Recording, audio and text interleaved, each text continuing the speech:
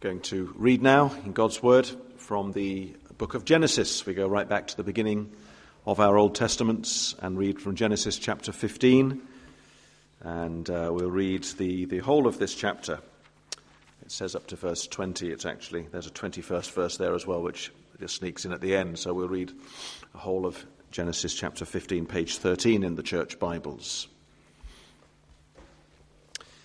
And we have an incident in the life of Abraham, or Abram, as he is still known at this stage. I will refer to him as Abraham when I preach throughout, but he'll be Abram in the reading. If that's confusing, well, come and see me afterwards, I'll explain why. But his name was changed from Abram to Abraham at a later stage in his life. Let's read God's Word. After these things, the word of the Lord came to Abram in a vision. Fear not, Abram, I am your shield. Your reward shall be very great. But Abram said, O Lord God, what will you give me? For I continue childless, and the heir of my house is Eliezer of Damascus. And Abram said, Behold, you have given me no offspring, and a member of my household will be my heir. And behold, the word of the Lord came to him. This man shall not be your heir, your very own son shall be your heir. And he brought him outside and said, Look toward heaven, and number the stars, if you are able to number them. Then he said to him, So shall your offspring be. And he believed the Lord, and he counted it to him as righteousness. And he said to him, and God said to Abram, I am the Lord who brought you out from Ur of the Chaldeans to give you this land to possess. But he said, O Lord God, how am I to know that I shall possess it? He said to him, Bring me a heifer 3 years old, a female goat 3 years old, a ram 3 years old, and a turtle dove, and a young pigeon. And he brought him all these, cut them in half, and laid each half over against the other, but he did not cut the birds in half. And when birds of prey came down on the carcasses, Abram drove them away. As the sun was going down, a deep sleep fell on Abram. And behold, dreadful and great darkness fell upon him. Then the Lord said to Abram, Know for certain that your offspring will be sojourners, journeyers, pilgrims, nomads, in a land that is not theirs, and will be servants there, and they will be afflicted for 400 years. But I will bring judgment on the nation that they serve, and afterward they shall come out with great possessions. As for you, you shall go to your fathers in peace. You shall be buried in a good old age, and they shall come back here in the 4th generation, for the iniquity of the Amorites is not yet complete. When the sun had gone down and it was dark, behold, a smoking fire pot and a flaming torch passed between these pieces. And on that day the Lord made a covenant with Abram, saying, To your offspring I give this land, from the river of Egypt to the great river, the river Euphrates, the land of the Kenites, the Kenizzites, the Cadmonites, the Hittites, the Perizzites, the Rephaim, the Amorites, the Canaanites, the Girgashites, and the Jebusites. 10 nations. Thus the Lord spoke to Abram. Let's go back to the beginning of the chapter. I want us to look particularly at the first verse, where the Lord speaks to Abram in a vision, and he says these words to him. Fear not, Abram. I am your shield. your reward shall be very great. Well, what we're doing on Sunday evenings for a number of weeks is thinking about the theme which I would entitle From Fear to Encouragement. We all know what it is to be afraid. We said 2 weeks ago and again last week that our fears are very, very many and very varied. And we all long to be delivered from fear. We all want to be encouraged. And we started 2 weeks ago with David in the Psalms and saw how David said, "When I'm afraid, I put my trust in you, O Lord." And then last week we went back about 400 years before David to Moses. And Moses on that occasion when he was met by the Lord in the burning bush. And Moses was told to go and tell the people of Israel and then the people of Egypt that God would bring them out of the land. And Moses was frightened, did not want to do it. But the Lord said, "I am with you. I will be with your mouth. I will help you." But this evening we go back even further. We go back to another great Old Testament figure. David is very great, Moses is very great, and Abraham is very great. And this is where, brothers and sisters here at Grove Chapel tonight, we need to understand that though we are here in London, England, in the year of our Lord 2019, and we speak languages other than ancient Hebrew or Aramaic or even Greek, we, just like the Israelites of old, should be able to say, Abraham is our father. He's our father. He may not be our biological, physical forefather. But what's far more important is that Abraham is our spiritual father. Now, what do I mean by that? I mean that when we look at the life of Abraham and the way that the Lord dealt with Abraham, we see factors, we see features that are exactly the same as for us. Exactly the same as for us who live 4,000 years after Abraham. One thing that the Word of God does and the Spirit of God does is to unite us with men and women who lived thousands of years ago in a very different culture, speaking a different language, wearing different clothes, eating different food, having a different system of government and all sorts of things. And we say, they're so far away from us, they're so foreign, they're so different. But the Word of God says, no, they're not actually. We are their companions. We are one with them. And what do I mean by that? I mean a couple of things. Abraham, in his life, like you and me, had to face many difficult circumstances and events and troubles that might make us confused, uneasy, worried, and frightened. Read the life of Abraham, and what do you see? It wasn't a quiet life. A lot went on. There was a lot of what we might call today a lot of stuff in Abraham's life, wasn't there? A lot of stuff that seemed to go pear-shaped at times and belly up and all went wrong. But it never really went wrong for him. Because the big thing with Abraham is this. God was with him.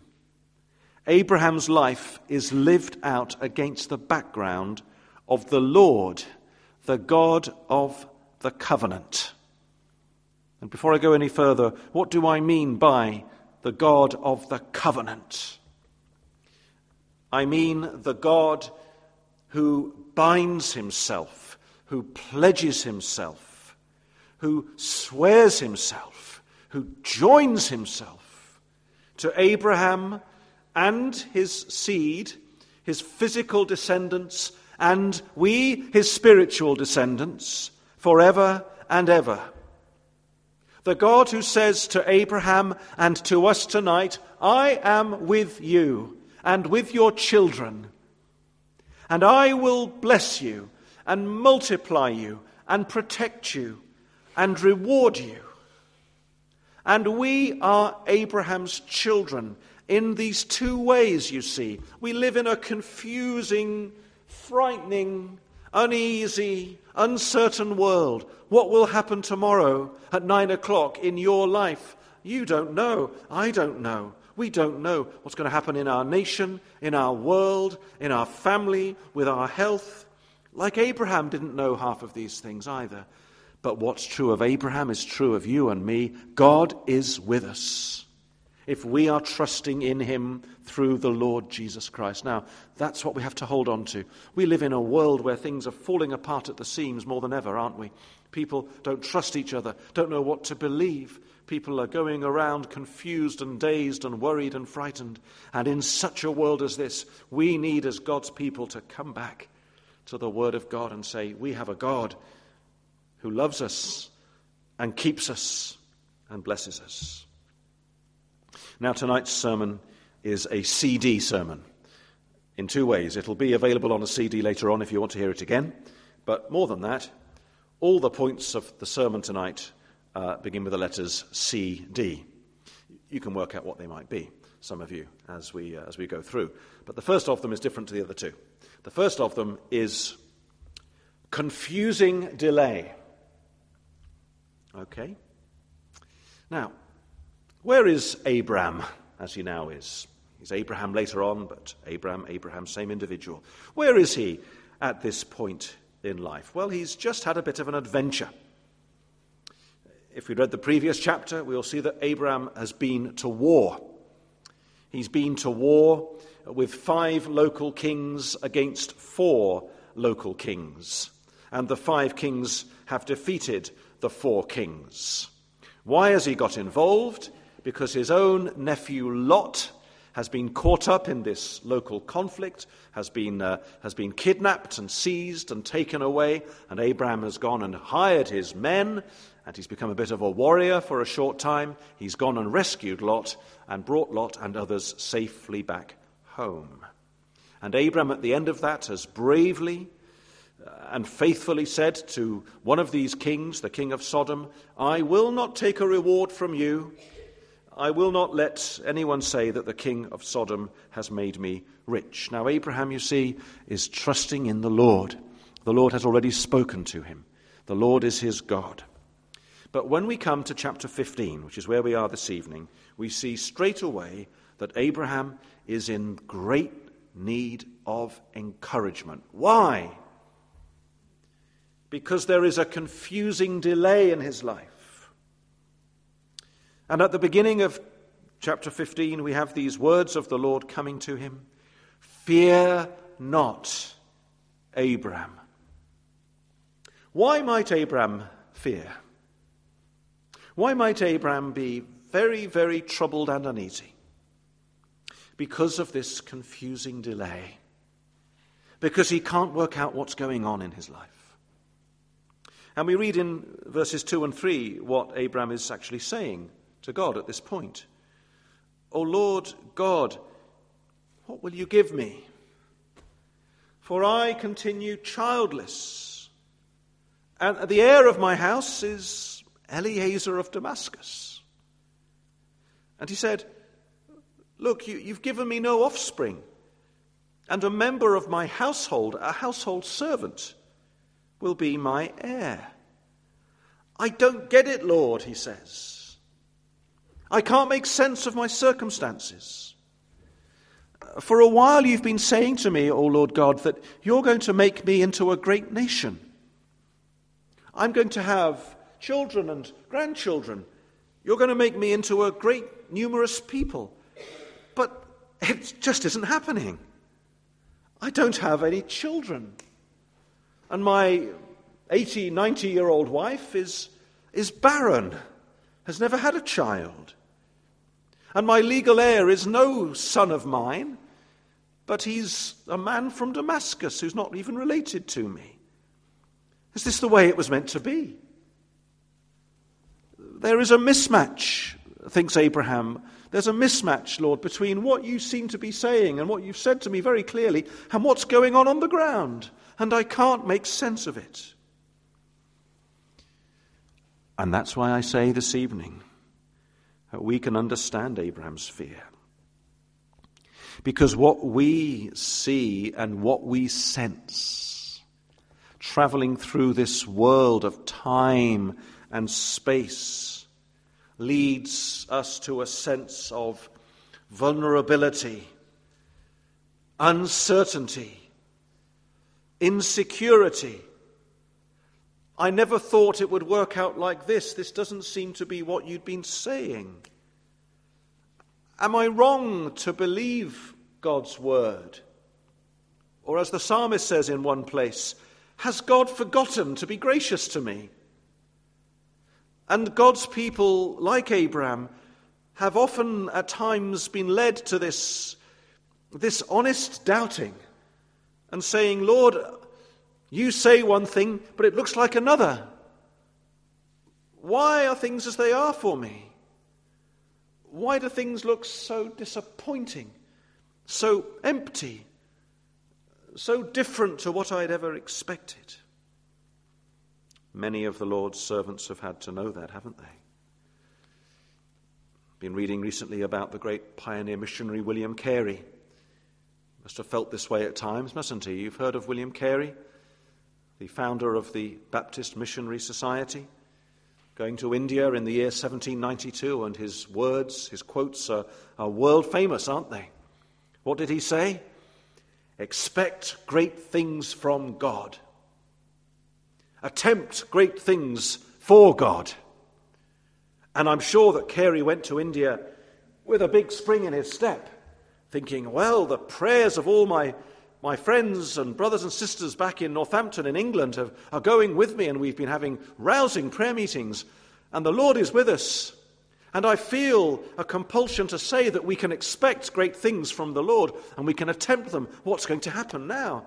And Carey went to India.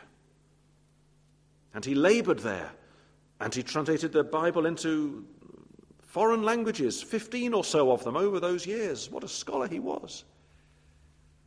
How long did it take William Carey to see his first convert? Any idea? 5.5 years before a single convert to Christianity from Hinduism in India. His name was Krishna Pal. You can imagine, at times, Carey thinking, confusing delay. What's going on? But Carey and Abraham and you and me, here's the question. What do we rely on? What do we rely on? What do we turn to? What do we rest on when we're worried and frightened and uncertain? We must never rely on what we see, what we observe, what we understand alone. Think about it. How short our lives are. How little we see. How little we know. How little we understand. We are bound in time and space. We're sinful, error-prone creatures. And sometimes we do this, don't we? We second-guess God. We say, well, I think I know that God is allowing this for these reasons. I know why God's let this happen. It's because of this. I've worked it all out now. I know the mind of God. And actually, we haven't really, have we? Why do we think we have the ability to do that? What comfort can we gain from our own human understanding? We need something far stronger and more robust to rest our hopes on. And so we come to the second CD. In the face of this confusing delay, what do we have here from the Lord? Well, we have a covenant declaration. That's bigger and better and stronger. What does God say to Abraham at the beginning of this chapter? Fear not, Abraham. Fear not, Abraham. I am your shield. Your reward shall be very great. Or as some older translations put it, I am your shield, your exceeding great reward. And that seems a good translation. What could be a bigger or better reward for Abraham than the reward of knowing God himself? But here's the point. What should you and I do when we are afraid? Do we sit down and try and work out through the circumstances what we think has happened and why it's happened, and try and almost work out God's mind for him? No. We can't do that. If we try and do that, we wear ourselves out. We distress ourselves. You remember Psalm 131, it talks about the psalmist who says, perhaps after a period of struggling, Lord, I do not preoccupy my mind with these high and lofty things. My heart is not exalted to try and work out what your plans are. I can't work out what your plans are for me. These are secret things that belong to you. I don't know your secret mind, O Lord God. But what I've done is I've calmed and quieted my soul like a weaned child resting in its mother's arms. I've stopped trying to work out my life and the reasons for these struggles myself, and I'm just saying, underneath me are these warm, strong, everlasting arms. I'm going to lean back and fall back in the arms of God. Fear not, Abraham. I'm your shield. I'm with you. Notice this, though. This is the God who says, as we see so often in the Scriptures, I am your shield. And that I am is always so powerful. It reminds us that God is the self-existent, eternal, infinite, almighty, I am being. But more than that, those words, I am, they take us back to Moses again, don't they, where we were last Sunday evening. They take us back to the burning bush. And Moses says to the Lord, who shall I say sent me? When people ask me which God has sent me, who shall I say? And God says, tell them, I am.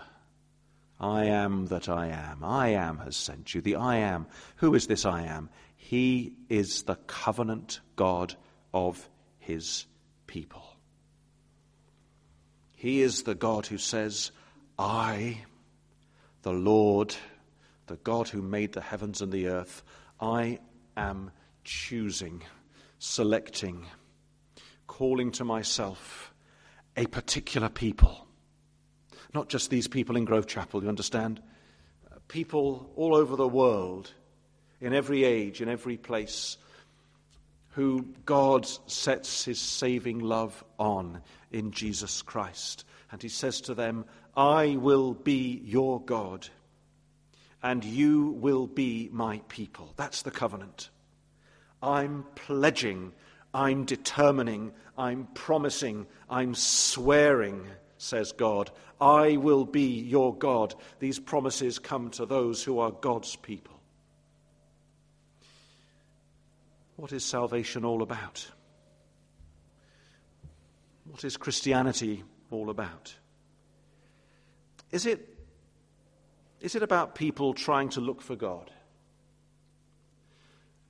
and stumbling upon him, as it were, and happening upon him and saying, here we are, I found something useful here? Is it that people are on a search for truth?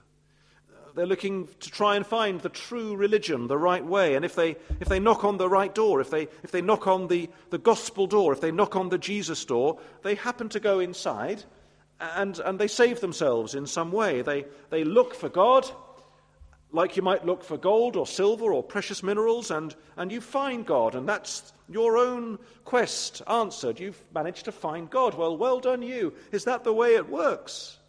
No, it's not. Because you remember how the Lord Jesus himself said to his disciples, you did not choose me, but I chose you.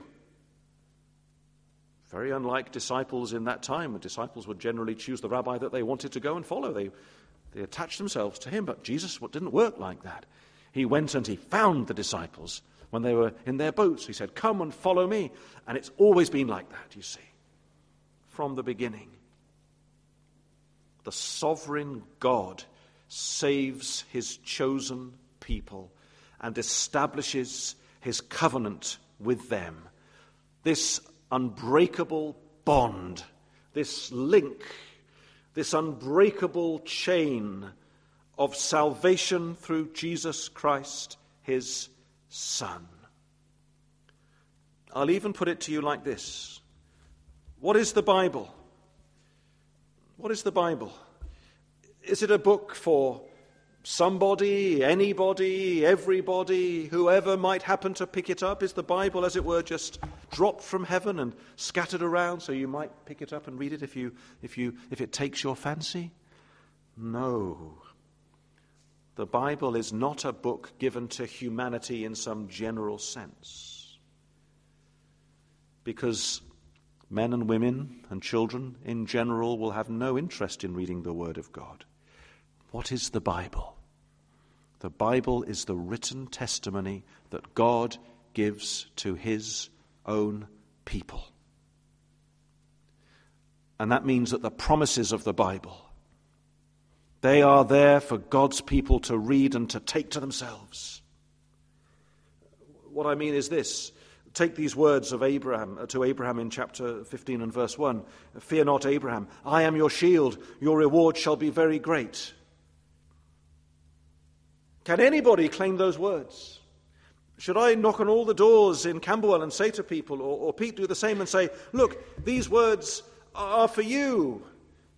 You can claim these words. Well, you can't claim these words for yourself unless you belong to God, unless you are called by God, unless you have saving faith in the Lord Jesus Christ and you're one of his people. You hear what the Word of God is saying. The Lord doesn't come to any old person with these words. He comes to Abraham with these words. And he says, fear not, Abraham, I know you. I know my person. I know my child, as it were. I know my chosen servant. I know you. I've loved you. I've called you. Fear not. I am your shield. I am with you. I will keep you. I will defend you. I will bring you peace from every enemy. Now, what I want you to understand is this. We're talking about fear. Did Abraham fear in his life? What do you think? Well, would the Lord say, fear not, Abraham, if Abraham had never feared in his life? Of course he feared. But the point is this. The people of God have this wonderful promise. God speaks to them and says to them, fear not. I am your shield. I am your shield. What sort of shield? Not a little shield. One of these great Roman shields, maybe one of these ones that covered the entire soldier. It doesn't matter what's going to be flung at you, what fiery darts come at you. It doesn't matter what enemies are going to hurl at you.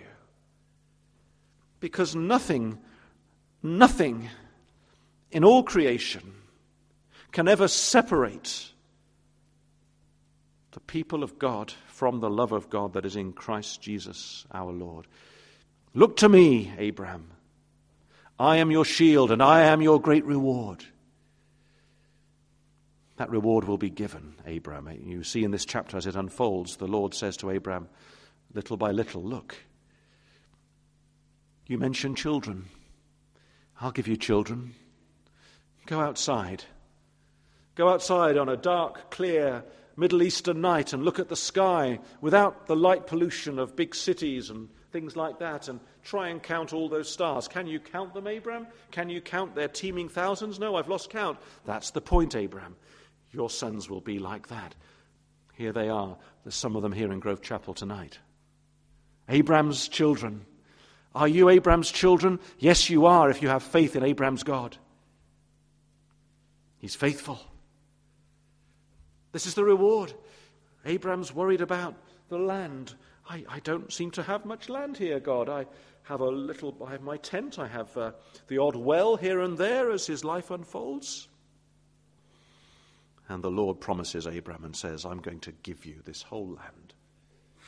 you see how at the end of chapter 15 the Lord mentions not the usual 7 nations that are mentioned often in Moses' later writings, but 10 nations.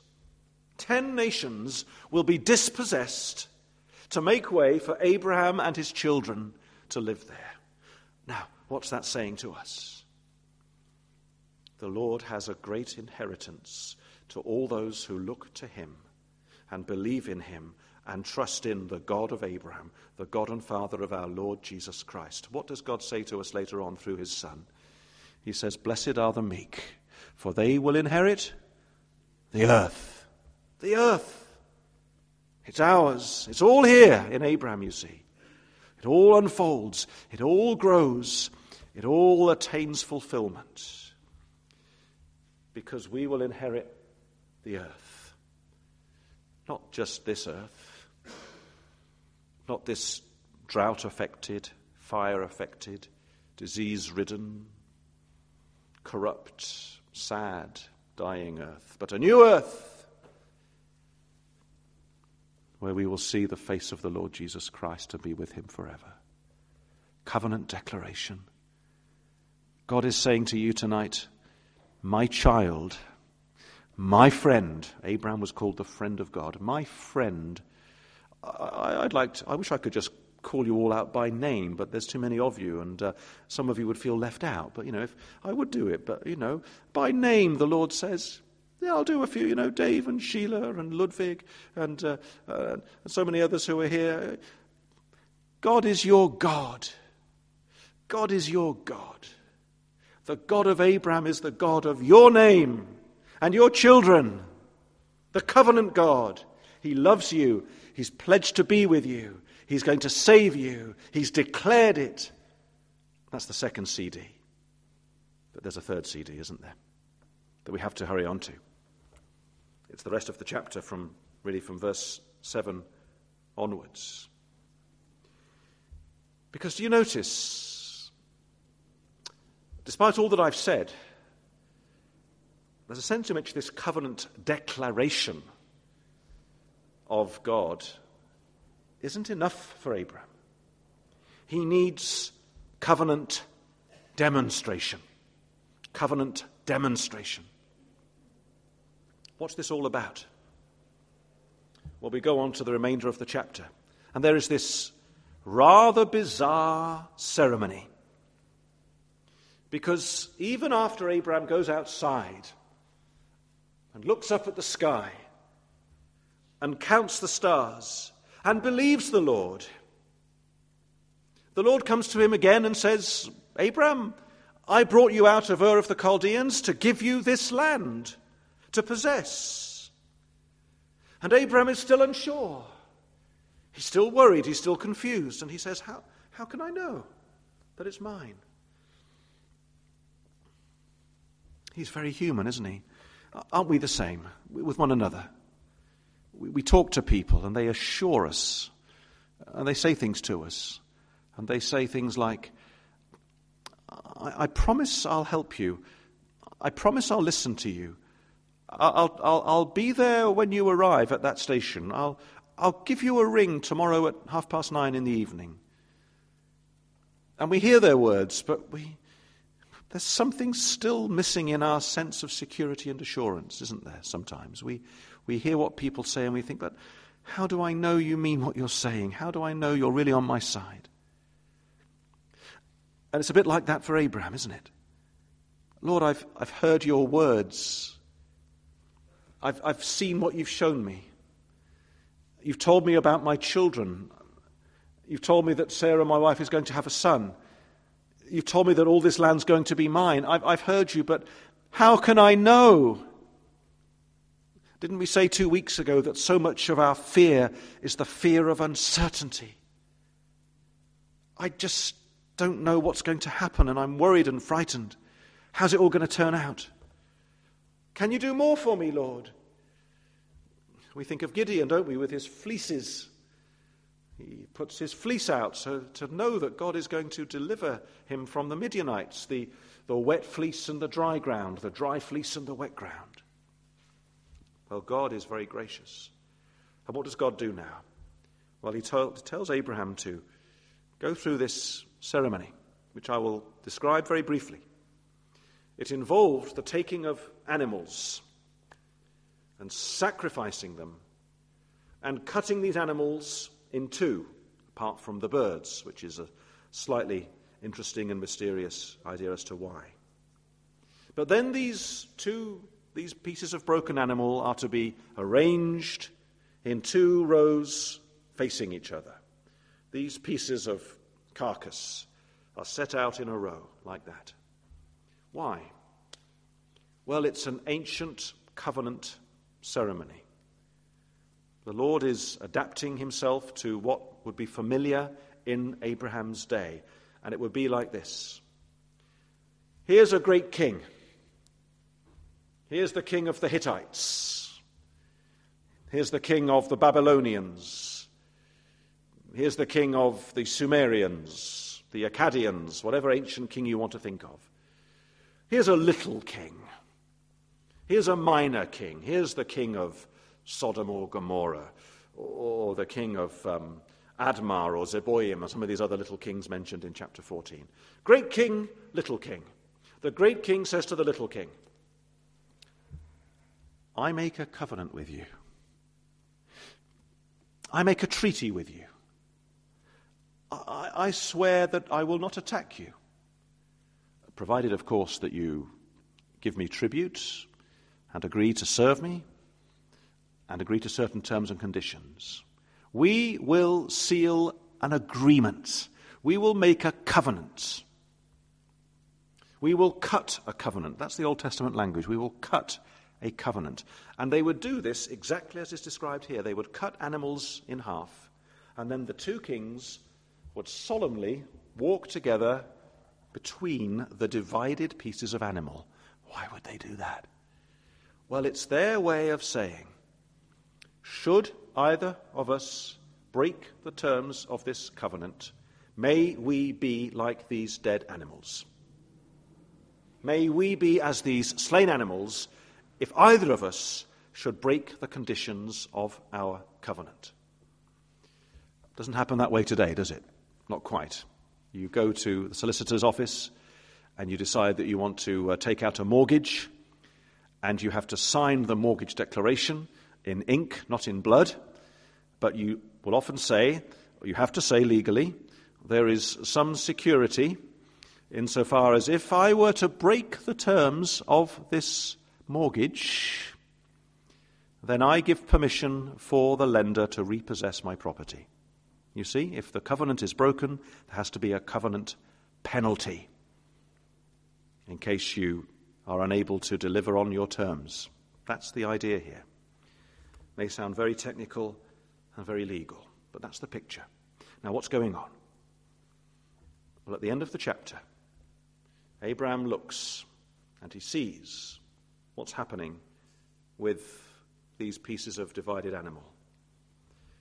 And he sees a smoking fire pot and a burning torch moving between these divided animals. What does that mean? Well, do you remember when the children of Israel were wandering through the wilderness? They were led by a pillar of cloud by day and a pillar of fire by night. And what did these things represent? They represented the very presence of God. They were symbolically God himself moving ahead of his people. And what's happening in what Abraham now sees is that God himself is symbolically passing between these divided pieces of dead animal. Notice this. Abraham is not walking that walk. Abraham is not walking between the animals, but God is. What does that mean? It means that God has sworn by himself that he will bear the penalty for the breaking of the covenant. It means that God knows that Abraham and his seed, the people that he's come to save and to rescue, that as they break the covenant, as they do and will sin against God, they have no ability or power to cancel that breaking of the covenant, to redeem themselves in their own strength. They have no ability to do that. They can't save themselves.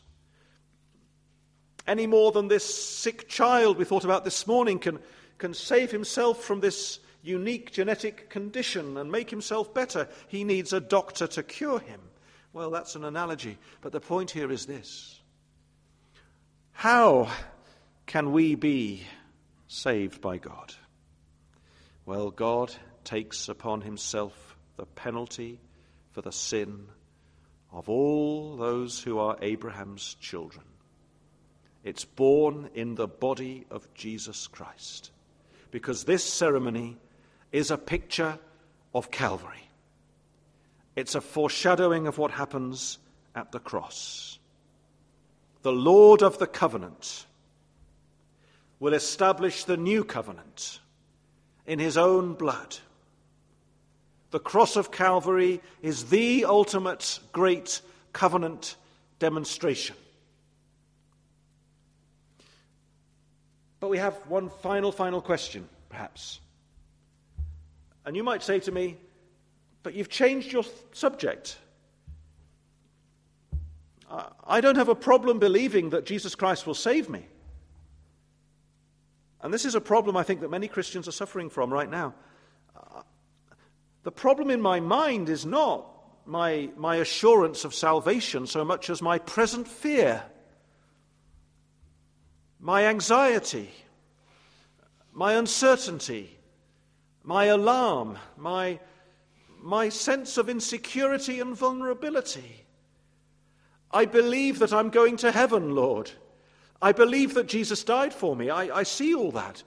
But I'm more worried about here and now than I am about there and then. How does this speak to me about today and now and this problem I'm facing at this very moment? Understand this. The covenant Lord, the God of Abraham, is the covenant God to you and with you today and in the life which is to come. When you look at the life of Abraham, do you see a God who is saying to Abraham, as it were, from the heights of heaven, Abraham, just keep on going throughout your life, and then one day you will be with me when you've died, and that will be when you first encounter me. But until then, you've got to basically sink or swim. You've got to try and do your best. God isn't like that. He says, I am your shield. I am in the very nitty-gritty details of your life, Abraham. You've come back from this battle and you're weary and you're bruised and you're dismayed and you're feeling a bit depressed and you're wondering what's going to happen next and you don't know where your child is coming from, where the land is coming from. You're concerned about very physical, tangible things. Well, so is God. God is not only the God of the life to come, he is the God of the life that is here now. God is not only the God of your spirit, of your soul, of your mind, he's the God of your body. God is not only the God of Sunday and of Grove Chapel and of reading the Word of God in a public place like this. He is the God of what you're doing at 7:30 in the morning when the alarm goes off or you're going to work or whatever happens tomorrow. He's the God of your family. He's the God of your work. He's the God of your health. He's the God that is with you in every detail. Isn't that the great lesson of the whole Bible?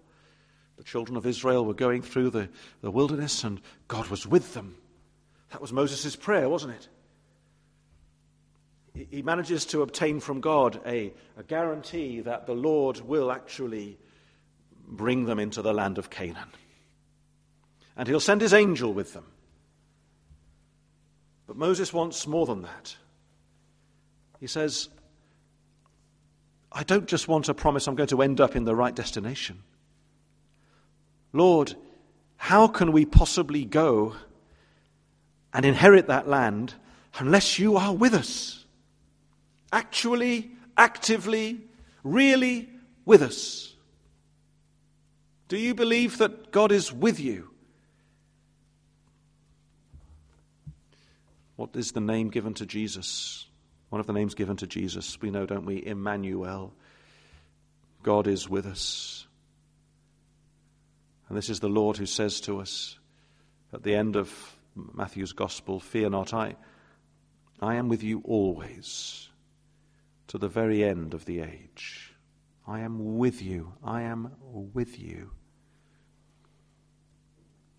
My final thought is this. I think many Christians today, they're quite strong on their theoretical doctrine, their theological understanding of perhaps how salvation works legally, how Christ dies for us, and these big and important subjects. But I think we've lost something very precious. It's that sense that our God is with us.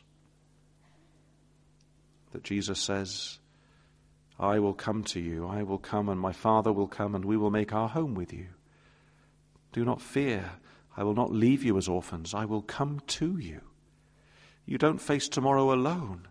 Abraham didn't, we didn't. These words are for you to claim tomorrow morning when you're panicking.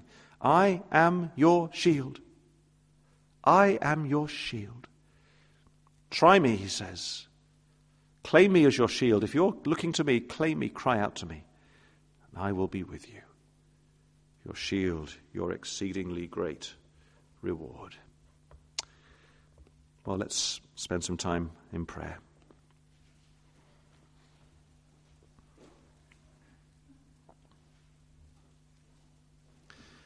O Lord our God in heaven, forgive us when our view of you is too small and too inadequate. Lord, deliver us from a merely academic Christianity. Deliver us from a merely theoretical and legal-sounding scheme. Forgive us, O Lord, when we have this picture of you only as one who is waiting at the end of life for us, and that you are not so intimately involved with us each moment, each passing hour. Lord, we know that the angels are with us now, if only we could see them. But more than this, we know that you yourself are with us, the covenant God. Lord, if we had but the faintest inkling of how detailed and how warm and how tender-hearted and just how overwhelmingly kind and generous and fatherly was your covenant love to us, we, O Lord, would worship and praise you 1,000 times more than we do. O Lord our God, God of Abraham, Isaac, and Israel, may all the promises that are yes and amen, sealed in the blood of Jesus Christ, may we claim them. May we use your word as that guide for life, for that word is your living word of the living Savior who is with his people day in and day out. Help us, Lord, to practice this now and forever. We pray in Jesus' name. Amen.